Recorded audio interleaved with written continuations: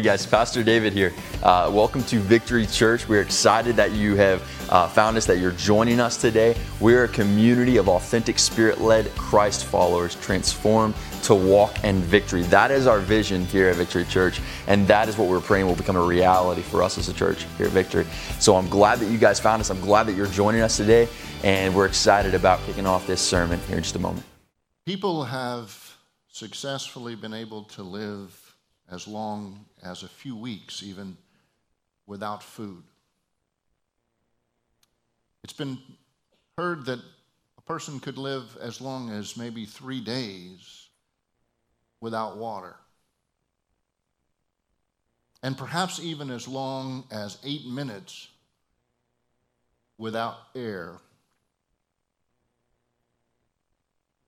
But no one can live more than a second without hope.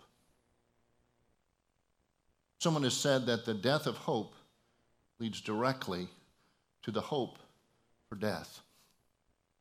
We need hope. The disciples, when Jesus died, were absolutely devastated.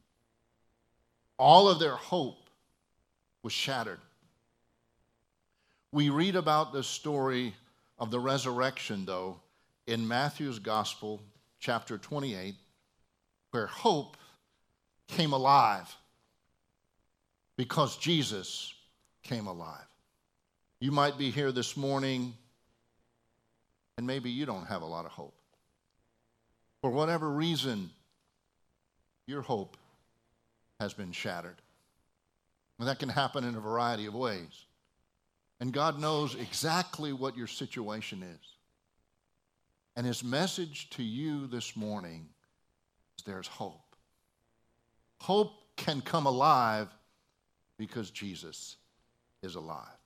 Let's look at this familiar story in the Gospel of Matthew. And you won't see it on the screen because I didn't know until a few hours ago that I was going to preach. And so that wasn't able to be prepared. But if you have your Bibles, you can turn with me or just listen. I'm going to read 10 verses in Matthew chapter 28. The story of the resurrection. It says, after the Sabbath at dawn, at the first day of the week, Mary Magdalene and the other Mary went to look at the tomb. There was a violent earthquake, for the angel of the Lord came down from heaven and going to the tomb, rolled back the stone, and he sat on it. I bet he was smiling. He appeared like lightning, and the clothes were as white as snow. The guards were so afraid of him, they shook, and they became like dead men. The angel said to the women, do not be afraid, for I know that you're looking for Jesus who was crucified. He's not here. He's risen just as he said he would. He already told you about that. Come, see the place where he lay, and then go quickly. Tell his disciples, he's risen from the dead and going ahead of you into Galilee. There you will see him. Now I've told you.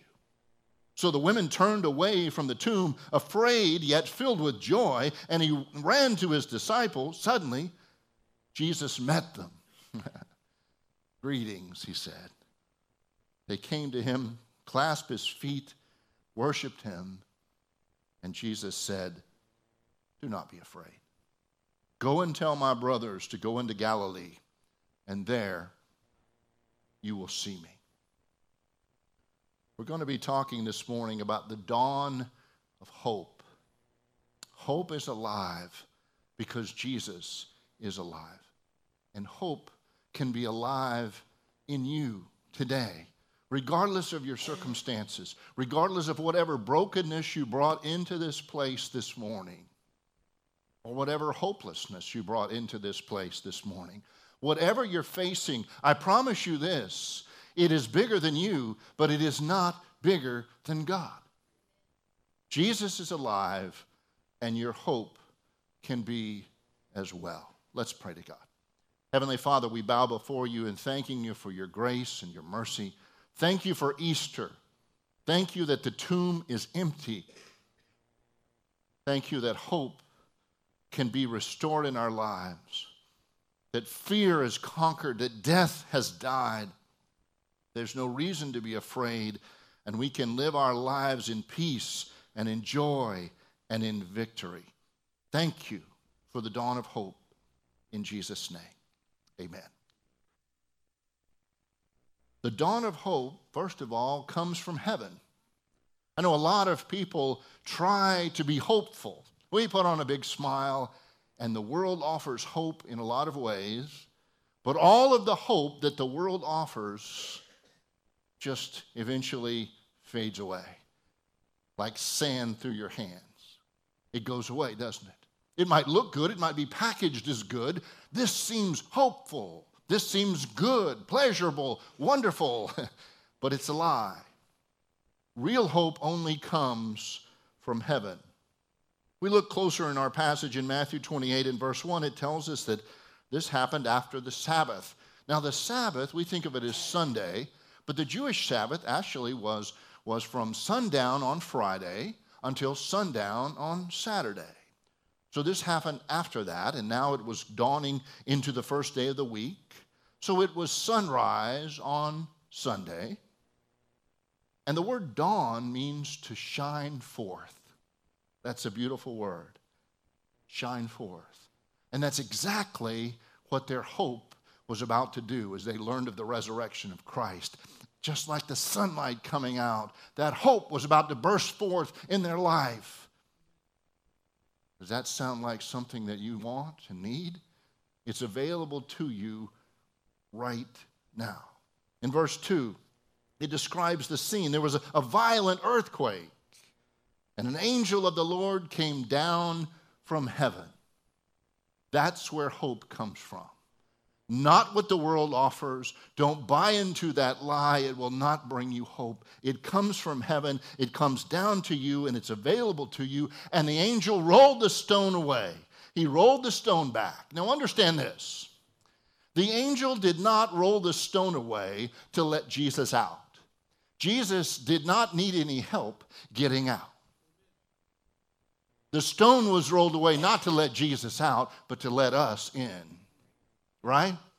So it can be witnessed that he's alive. And he sat on it triumphantly. And I just kind of picture him up there perching on that stone and saying to Satan, choke on this, right? Jesus is alive. One of my favorite commercials goes way back to when David was a little boy. And that's one of the reasons I think it's one of my favorite commercials. It's a lifesaver commercial. It's a dad with a young boy. And they're having a father-son time, right? They're watching the sunset.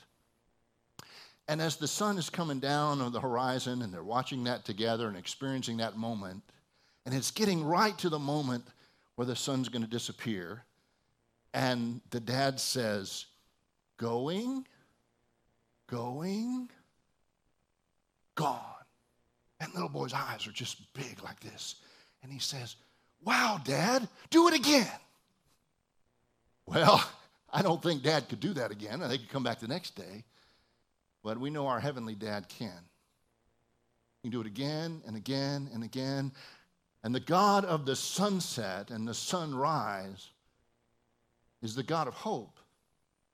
And that hope is there and available to us no matter what. Do you realize as believers in Christ that the same power that raised Jesus from the dead lives in you? So no matter what comes our way that seems to overwhelm us, we don't have to be afraid. We can, in godly confidence, sit on that stone and say to the Satan, choke on this. Because the same power that raised Jesus from the dead lives in me. And I have hope no matter what. No matter what the world says. No matter what the headlines say. No matter what my bank account says. No matter what the doctor says. No matter what anything. We don't have to let circumstance control our life because Jesus is Lord over everything and everyone. And we have that hope because of that. Hope can be devastated at times. Back in the first Gulf War in 1991, one day before President Bush Sr. declared a ceasefire, the day before the war ended, an F-19 fighter jet was shot down in Kuwait. And they sent out a rescue squad in a helicopter to rescue the pilot who had ejected. That helicopter was also shot down, and everyone was presumed dead. One of the people on board was 20-year-old Sergeant Troy Dunlap from Karnak, Illinois. The day before the war ended, of course, nobody knew the war was going to end. It was going very well for the United States. So later that day, some military personnel showed up at his parents' residence. He wasn't married. Who informed them that their 20-year-old son had been killed. Now, I cannot imagine any kind of deeper pain. David, my son, served in the Iraq War, the second Gulf War, many years later. And there was a time when we actually got news that some people in his unit had been killed. We didn't know if he was among them or not. It was two of the worst days of my entire life. I would rather have not have heard the initial news, but I did. And so we waited. Fortunately, that was not true, but I couldn't imagine what that would be like. But that was the news these parents got. Son has died in action. Certainly friends, neighbors, family members, church people came, surrounded them with grace, with love, comfort as much as they could, and they grieved. 2 days. The second day, Mr. Sergeant Dunlap's father hears the phone ring, and he goes and answers it.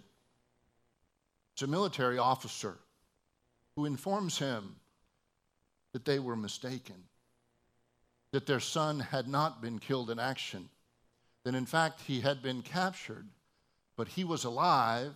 And by then, the war was over, so they'd already made arrangements with the Iraqi forces to get him back, and everything was fine. He was okay. Now, can you imagine, from the depths of despair to the height of joy, he ran down the street yelling like a crazy man, "My son's alive! He's alive! My son's alive!" And he's just trying to tell everybody as much as he could that tremendous joy that he experienced. A little boy defined hope as wishing for something that ain't going to happen. Now, that's the best the world can do, just wishful thinking. But because of the resurrection, our hope is real because it comes from heaven and it does not disappoint. That hope is available to you today. From him, receive it. But not only is it true that hope comes from heaven, it's also true that the dawn of hope eliminates fear. What are you afraid of today? Fear can be absolutely paralyzing and devastating. I have a Christian counseling ministry, and I deal with people all the time whose lives can be enslaved sometimes to fear. It can absolutely control their lives. That is never from God. In this story, you hear this phrase twice, once from the angel, later from Jesus, "Do not be afraid." Or it could, as you look at the grammar of the original Greek language, actually mean stop being afraid, because they were afraid. Because you don't have to be afraid. Now, it's one thing for someone to say, "Oh, don't worry about it. Forget about it." That doesn't help if there's something really fearful in front of me. But the angel says, "Do not be afraid," and then gives the reason why we don't have to be afraid, because he has risen. We don't have to be afraid because he's alive. He's conquered everything we need to fear. He's conquered sin. He's conquered death. We are victorious as believers in Christ. And as I said, the scripture teaches the same spirit, the same power that raised Jesus from the dead lives in us as believers. There's no reason to be afraid. They said, he is risen just as he said he would. Now, what's interesting about that expression is to understand that Jesus had prophesied that he would rise from the dead. They didn't get it. They didn't believe it. And when we don't fully embrace the truth of God, we experience the fears that are so totally unnecessary. When God said, you can do all things through Christ. When he said, my grace is sufficient. When he said, I will never leave you or forsake you. When he said, I'm with you always. When he said, I will supply all your needs according to my riches in glory. What part of that did we not get? And so we let fear sometimes rule our lives. He's alive. He's risen, just like he already told you he would do. So all of this fear that they had been experiencing was so totally unnecessary if they had truly just taken Jesus at his word. How much of your life is robbed from you because you believe the lies that Satan tells you and you let fear take over? It's not bigger than God. I don't care what it is. When you face something that's bigger than God, then you go ahead and be afraid. But I promise you, you never will. He is risen just as he said he would. He did what he promised, and he will do what he promised for you. And then the angel said, come and see the place where he lay. Experience it for yourself, he's saying. Hope must be experienced. It's not something that can just be given to someone. It has to be received. Your hope does not determine the hope of your loved one. They've got to receive it for themselves. So the angel said, come, taste some of this hope for yourself. And that's what God offers for us today. Here it is. It's available to you. Drink some, taste some, experience some. Let hope melt your fear into peace. And then he said, go quickly and tell his disciples, because there's a whole lot of people that they knew that were hurting, that were afraid. These disciples had heard of Jesus' death. Some had witnessed it, and now they're in fear for their own life. Go tell them, give some of this hope, experience it yourself, and then take it with you to someone else who's also in bondage to fear.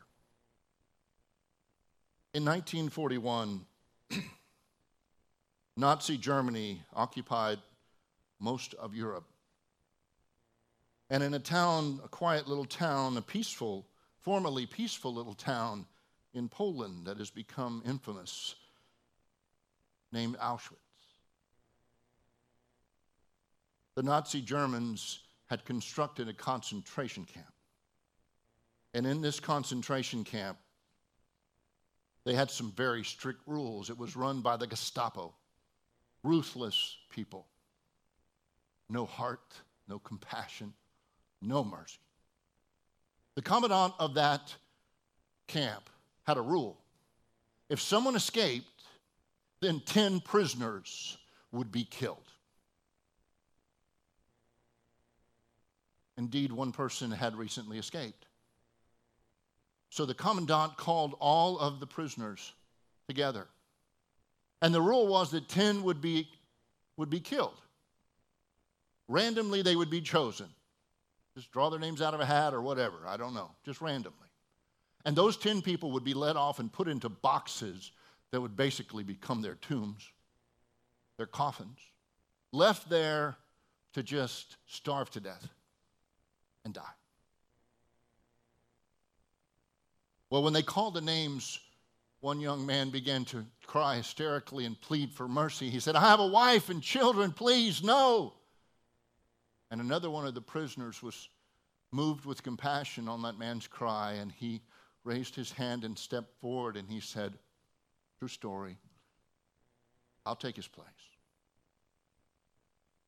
And he walked with the other 9 to those boxes where they put them in there, and they died. He died on August 14th, 1941. His name, Maximilian Kolbe. And the man for whom he took his place, for whom he died, every year for the rest of his life, he would commemorate August 14th, and he would think and realize how wonderful and powerful it is to know what it's like to have someone die in your place. But that's true for all of us. Because on Calvary, that's what Jesus did. But as Heather said, but then something happened, and he didn't stay in that grave, did he? I don't remember the next phrase either. But then, I remember that. And so no matter what's happening in your life, you just remember, but then God shows up. And the same power that raised Jesus from the dead comes forth in your life to give you hope and to conquer the fear in your life. As the hymn says, because he lives, I can face tomorrow. Because he lives, all fear is gone. Because I know he holds my future, and life is worth the living just because he lives. The dawn of hope eliminates all fear. Comes from heaven. It eliminates all fear. And thirdly, the dawn of hope brings lasting joy. That's something we long for, isn't it? We all want to have that joy, that peaceful joy in our lives. We need that. God created us to need that. He created us with that need so he can give it to us and fulfill us with it. The Bible says in this passage in verse 8, the women were afraid, yet filled with joy after they heard this from the angel that he is risen. No words could express how they felt.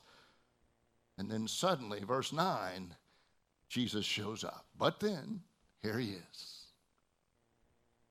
And he says, greetings. The word literally is rejoice. And that's what they did. And they fell down and worshiped him, clasped his feet. They were overwhelmed with joy. The former Soviet Union's first leader, founding leader, was named Vladimir Lenin. Not a nice person, a vicious person. When he died in 1924, they made a special glass-encased tomb where they could put him and people could see his body, and they made it temperature controlled so his body would be preserved over the years. They put it right in the middle of the capital city of Moscow, right in the middle of Red Square. And indeed, millions and millions and millions of people have come by to see his body. Kind of eerie to think about. You look through the glass and there's this dead guy laying there. And every once in a while, they'll put more makeup on him and, they'll do things, and they've spent literally millions of dollars to keep his body preserved. Kind of creepy, right? But if you were to go to Red Square, I don't suggest you go there, not a pleasant place to be, but if you were to go there, there are plenty of signs and soldiers that tell you what you can and cannot do. There's not much you can do except look. You can't talk, can't take pictures, you can't even put your hands in your pocket. That'd be disrespectful. There's all kinds of rules of what you have to do if you're going to view this dead guy. Kind of morbid, right? Well, there's another tomb in another capital city named Jerusalem. You go there, the guide will say, come on in. You want to take pictures? Take pictures. You want to stand? You want to sit? You want to shout? You want to sing? You want to talk? Do whatever you want because he's not here and you're not going to bother him. He's alive. And people can base their hope in a dead guy, in a dead philosophy like communism or whatever on what the world offers. Or we can rest in the true knowledge of our Lord Jesus Christ and a risen Savior who is alive today forevermore. There is absolute hope because of Christ. And hope brings that joy. Franklin and Beatrice Forrest spent the first 2 weeks of December 1987 getting ready for their daughter Paige to come home from college. They were excited. Paige was just a freshman, been away a few months, all the way out in California, and they were living in Oklahoma, in a small town. They had talked to her, written her, talked on the phone, prayed for her daily, spoke with her often. and she wrote to them often as well. She was coming home for the holidays, for Christmas, and they were so excited. The little house sparkled as they were waiting for her arrival. They were going to go pick her up at the airport. Frank and Bet, as everyone called them, tended to the last few details and then headed for the airport. They couldn't help but laugh when they got there about an hour and a half early. They were just so excited. So they waited for the plane. About 30 minutes before her plane was due to arrive, they hear an announcement over the intercom. Will persons waiting to meet flight, and the rest of the announcement was a blur. They made their way to a special conference room, fearing the worst. True story. A visibly shaken representative from the airline began, "We are so sorry to have to tell you that there has been an accident." And they went on to tell them that their daughter's plane had crashed on takeoff from Denver Airport. For almost an hour, they listened to sketchy details and then official statements. Then finally, they received the news that all passengers were believed to be killed in the crash. News cameras were there, noisy crowds everywhere. Frank and Bet finally looked at each other in exhaustion emotionally and said, "Let's just go home." They made their way out of the airport to the car, drove away. They said little on the way home. Grief was overwhelming. Then standing in their living room, they didn't know what to say. They just stood there hugging and crying. And a few minutes later, the phone rang. Frank slowly picked it up, kind of reluctantly. "Hello, Mr. Forrest," the voice said. "True story. This is Mr. Hastings with the airline. Your daughter missed the plane. She's alive." It's these kinds of true stories that just heighten the reality of the hope that we have in Christ when we think all is lost in our own lives. Because I've just messed up so many times. There's no hope for me. Because a relationship has been dashed on the rocks. Because someone I love has died. Because my health is fading. Because I lost my job. Because I gave in to this substance abuse or to this sin and it controlled my life. On and on the list goes. No matter what it is, understand that Jesus is bigger than that problem. And he is alive and well. And he can conquer whatever seeks to conquer you. Whatever you've allowed, maybe for years, to conquer you. He's bigger than that. And when you hear his name, you can come running out of that grave. I want to close by sharing some words that kind of capture what Peter must have felt after the death of Christ. Peter had denied that he even knew Christ. A little girl said, "Aren't you one of those followers?" "No, not me." Denied him 3 times. Can you imagine how devastated he was with the pain of the death of Jesus and the overwhelming guilt and shame he must have been experiencing? Because the last time he was in the room with Jesus, he was denying that he knew him. These words come from a song by a man named Don Francisco, written from the perspective of Peter. The gates and doors were barred, and all the windows fastened down. We spent that night in sleeplessness, and we rose at every little sound, half in hopeless sorrow and half in fear that day would find soldiers breaking through to drag us all away.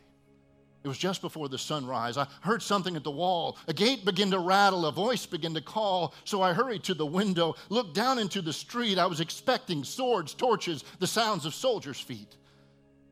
But there was no one there but Mary, so I went down to let her in, and John, he stood there beside me as she told us where she'd been.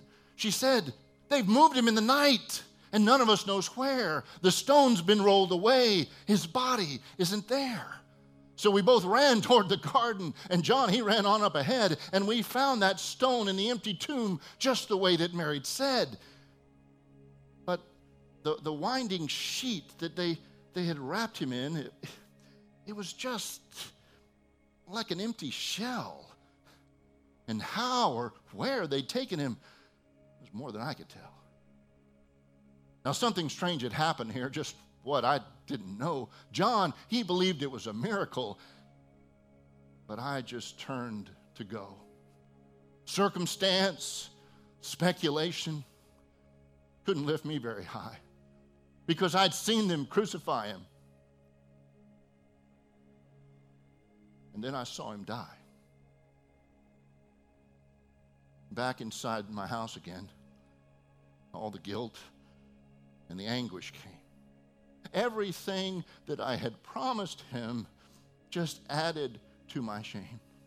When at last it had come to choices, I denied that I even knew his name. So even if he was alive, it just wouldn't be the same. Then suddenly the air was filled with a strange and a sweet perfume. And then a light that came from everywhere drove even the shadows from the room. And Jesus stood before me with his arms held open wide. And I fell down on my knees and I just clung to him and I cried. He raised me to my feet. And as I looked into his eyes, love was shining out from them like sunlight from the skies. Guilt and all my confusion just disappeared in a sweet release. And every fear that I'd ever felt just melted into peace. He's alive. He's alive. He's alive and I'm forgiven. Heaven's gates are open wide. He's alive. And my brothers and sisters, he is alive. And our hope can be alive. Fear can be replaced with peace and joy. And it is available to you right now. You are not too far from God that his arm can't reach you and save you and change you and restore you. It's available to you. This is Resurrection Sunday. He's calling your name. Come on out of that grave. Ask the praise team to come on up and we're going to sing a song. And I'm going to ask you to stand if you would. And I want to ask you to ask yourself this question that I often ask when I preach. Ask yourself, what does God want me to do in response to what he's just said? Now, whether that response has any physical movement here is a secondary question to what he wants to do here, right? God has not just shared his word with you so we can have a pep rally and feel good today, folks. It transcends emotion to real life-changing truth. And it is for you, or you wouldn't be here. What is he telling you? What does he want you to do as a result of what he's saying? Heavenly Father, we thank you for the truth of your word that you have spoken to us. And now let your spirit move among your people. Draw us all closer to you. Thank you for the hope and the victory that is ours through your Son, Jesus, in whose name we pray. Amen. Hey guys, first off, I just want to say thank you for joining us today for the sermon. And whether you're somebody that's come to our church or you're somebody that lives locally, you go to another church, maybe you don't even live here. I just want to say first and foremost, thank you for joining us. And I want to encourage you to respond in some way today, because when we hear a sermon, when we read the Bible, when we whatever it may be, the point of that is for God to speak to us in some way, shape, or form. And so if you are a Christian, and you've been a seasoned Christian, you know the Lord already, then the way that we can respond is just by, asking Him, God, what do you want me to do with the convictions that you're giving me based on this sermon, the way that you're speaking to me? What do you want me to do? And then respond to that. Maybe it's an area of your life that you've been holding on to, and you haven't been giving it to Him. And I want to encourage you to give that to Him and step out in faith. Or maybe if it's, some unbelief that you've had, and God has really convicted you of some things. Whatever it may be for you, it's different for everyone. I want to encourage you to respond to God and step in His direction. And the other thing too is if you are somebody that maybe you've listened to this and you've never responded to that gospel message, you've never been impacted by that gospel message, but now something is happening, God is kind of stirring in your heart and in your mind a little bit, then I want to encourage you to step out in faith, respond to that gospel message. And throughout the book of Acts, Acts tells us our history as a church. It shows us that what that response looks like. So number one is to repent. And this word repent, all that means is just to turn from, our sinful ways, our sinful desires, turn from making ourselves God and all these other things in life God, and turn to God and just give Him our life. And then on top of that response, after the repentance, there comes something else. And it's called baptism.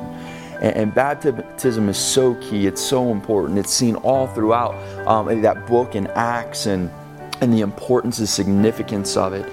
It's this symbol of death to the old self and then birth to this new life in Christ. And we die with Christ to the old self, and we are raised with Christ to walk in this new life. And it's a command from Jesus. So I want to encourage you, if you have made that commitment to Christ, if you have stepped out and you are wanting to follow Christ, then I want to encourage you to take that next step and be baptized somewhere. Whether it's if you have a local church that you want to go be baptized at, I encourage you to do that. If you don't have a church, we would love to be able to celebrate that with you here. But I encourage you first and foremost to do that, to talk with someone, to get counsel on what this means, to seek discipleship as well. So I encourage you to do those things. We would love to talk with you. We are praying for you. I want you to know that you are loved and you are prayed for. So if you're ready to take that next step in your relationship with Christ, and if you want to take that next step with us, then we would welcome you with open arms. And so there's some links that we're going to provide below for you. Please check that out. And again, if you have any prayer requests, please contact us. We'd love to pray with you. We'd love to talk with you. And we're excited about taking this next step with you.